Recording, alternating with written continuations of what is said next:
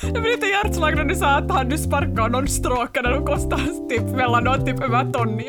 Alla instrument har en viss sådär funktion också, som till exempel något naturljud. Så det var det jag började tänka på, att det är så här Barbie som dansar ballett.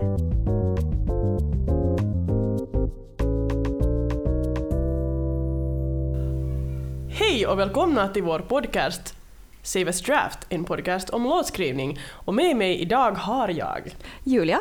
Kenza. Och jag är Maja. Och det här är nu mitt avsnitt som är sista avsnittet i temat instrumental låtskrivning. Om man kan kalla det låtskrivning när det inte finns något att skriva om. Men nu är det ju någon låtskrivning, nu blir det ju ändå en låt fast det är bara instrumentalt. Ja. Jag skulle kanske kalla det verk. Det är symfoni nummer 1 av Maja Mannila. Nästan, för att nu ska ni få höra varför jag skulle kalla det ett verk, eftersom jag har använt lite av de här så kallade soundfonts som vi talade om i förra avsnittet. Och det här namnet är L'automne est arrivé. Va? Förlåt, kan du översätta? Kan du översätta? Som betyder att hösten har kommit. Och jag ville ge det här namnet för att jag har alltid varit ganska så här besviken när hösten kommer och sommaren tar slut. Men det här året har jag på något sätt känt så här extra mycket värme inför hösten. Härligt. Jag har på något sätt väntat in den så här att wow, hösten är nog ganska nice. Så nu ska vi lyssna på mitt höstverk. Yeah! Härligt.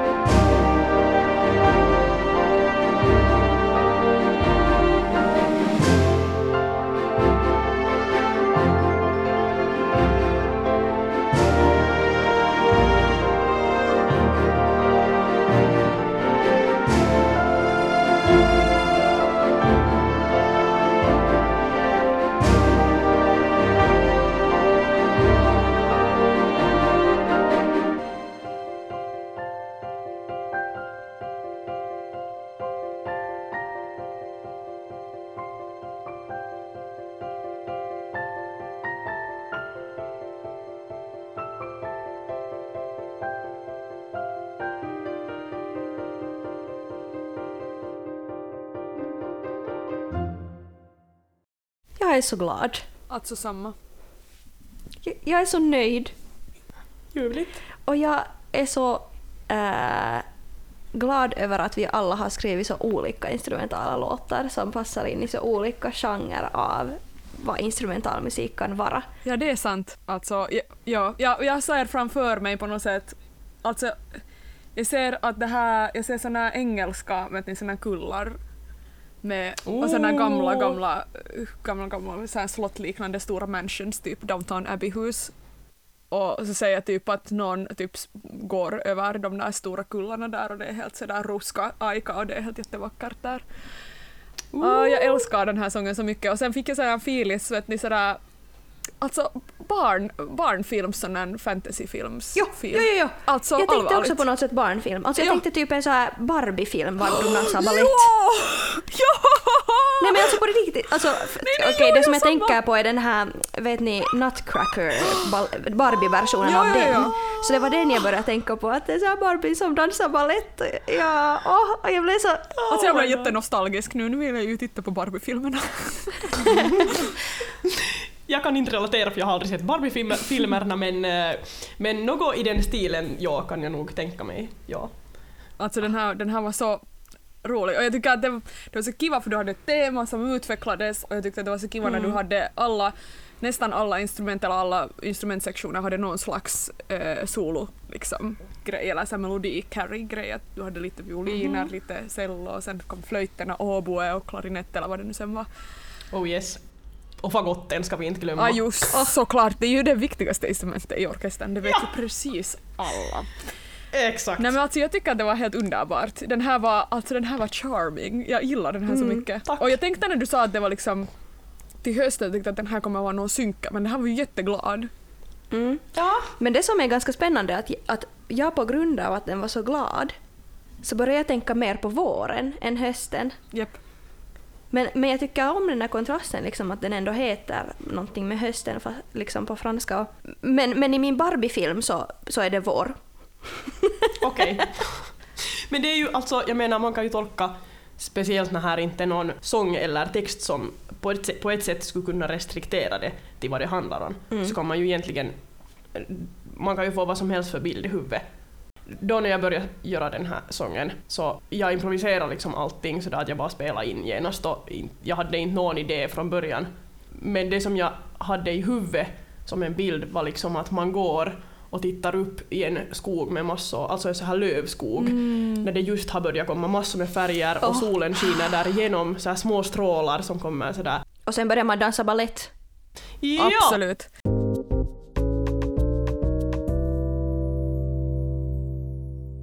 Jag är jättefäst vid filmmusik, spelmusik, orkestralmusik, klassisk musik.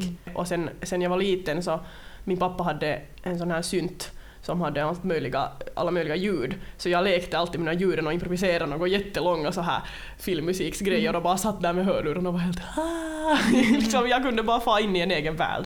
Inspirationen kommer mest från att jag har hört också så mycket klassisk musik sen jag var liten och jag har lyssnat på till exempel Pat Metheny som har sån här jättefusion jazzmusik, men den har jättemycket cinematiska element också.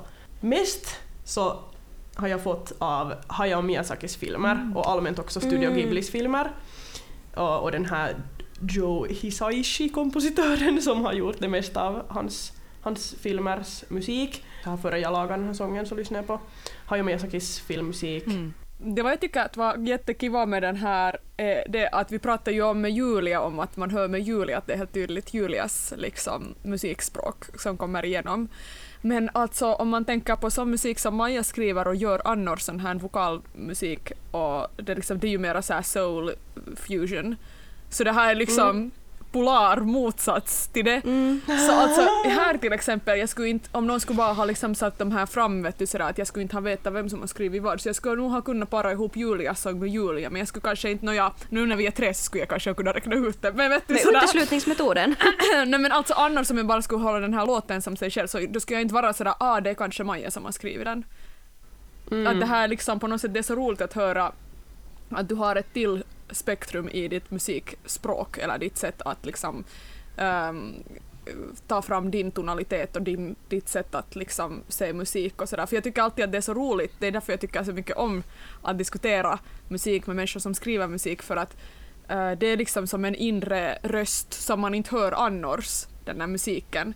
Så det är liksom ju ett spektrum av deras liksom identitet och deras sätt att uttrycka sig. Så det är liksom som att höra en ny sida av dig, det här. Så jag tycker att det är jättekul. Jag vet nog att du har sagt någon gång tidigare att du har gjort sån här filmmusik, men jag tror att inte jag någonsin har hört. Jag tror att jag har hört kanske någon pianostycke någon gång av dig, men det här var jättekul att höra en sån här sida av dig.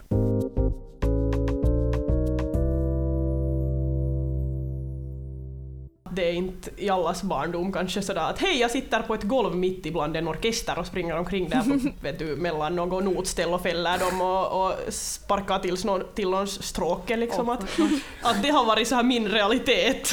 Jag blir lite hjärtslag när du sa att du sparkar någon stråke när de kostar typ mellan någon typ över ton i. Man bara nej. Så där, yes, take your child to orkesterövning, it will be fun. Nej, men alltså, jag tycker att det är roligt för jag har ju också vuxit upp liksom, eller min mamma har sjungit i en professionell kyrkokör, så jag har ju alltid hört Palestrina och liksom sakralmusik så jag har varit typ bebis, så jag tycker att det är ganska roligt för hur det här liksom har influerat dig i ditt sätt att skriva liksom sån här musik. Så det här är ju så teatralisk musik, det här är inte liksom, det här är så tydligt att det här ska passa in på en teater. Att jag tycker att det är så roligt att man hör så tydligt att du har en sån bakgrund för att det syns, eller det hörs i det här, tycker jag.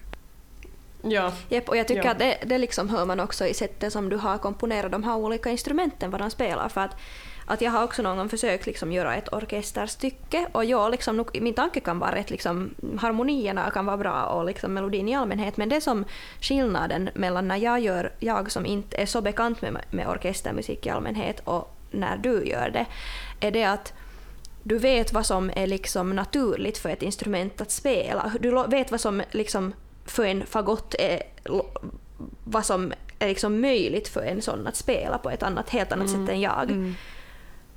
Men tyckte du att det liksom, var det här någonting som du tänkte på när du gjorde de här olika, vad de här olika instrumenten skulle spela, eller var det bara sådär att kom det bara naturligt?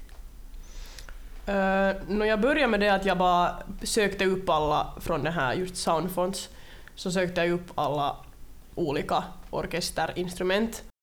Sen bara försökte jag tänka mig sådär att okej, fagotten spelar en lite lägre grej och sen kommer oboen och spelar en lite högre grej. De är ganska liknande instrument så de kan liksom svara till varandra. Och då gjorde jag den där melodin så.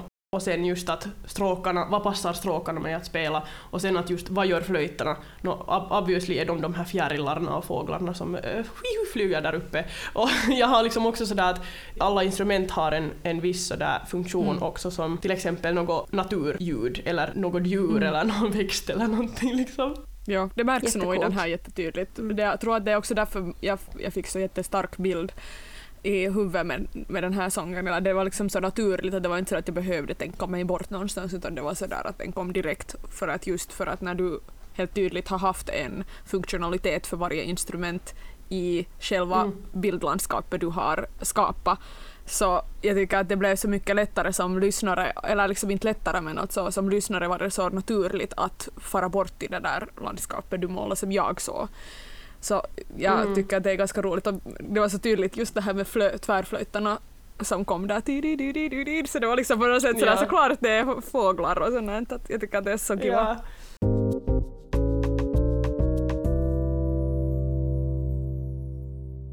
Hur kom du till det att det skulle vara en fransk titel på den här? Mest kanske därför att jag har nu försökt börja lära mig franska igen efter att jag har försökt lära mig det i gymnasiet och i högstadiet.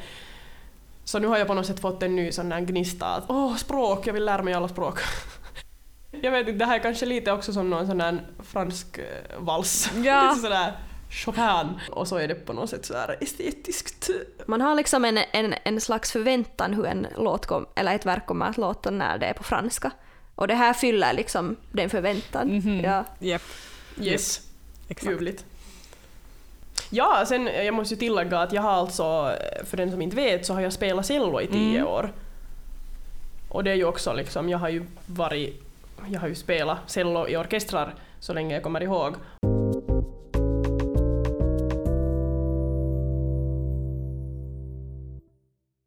Det här var allt för denna gång, och det här var sista avsnittet för detta tema. Ha det bra och tack för denna gång. Tack för att ni lyssnade. Hej då! Bye bye! Hej!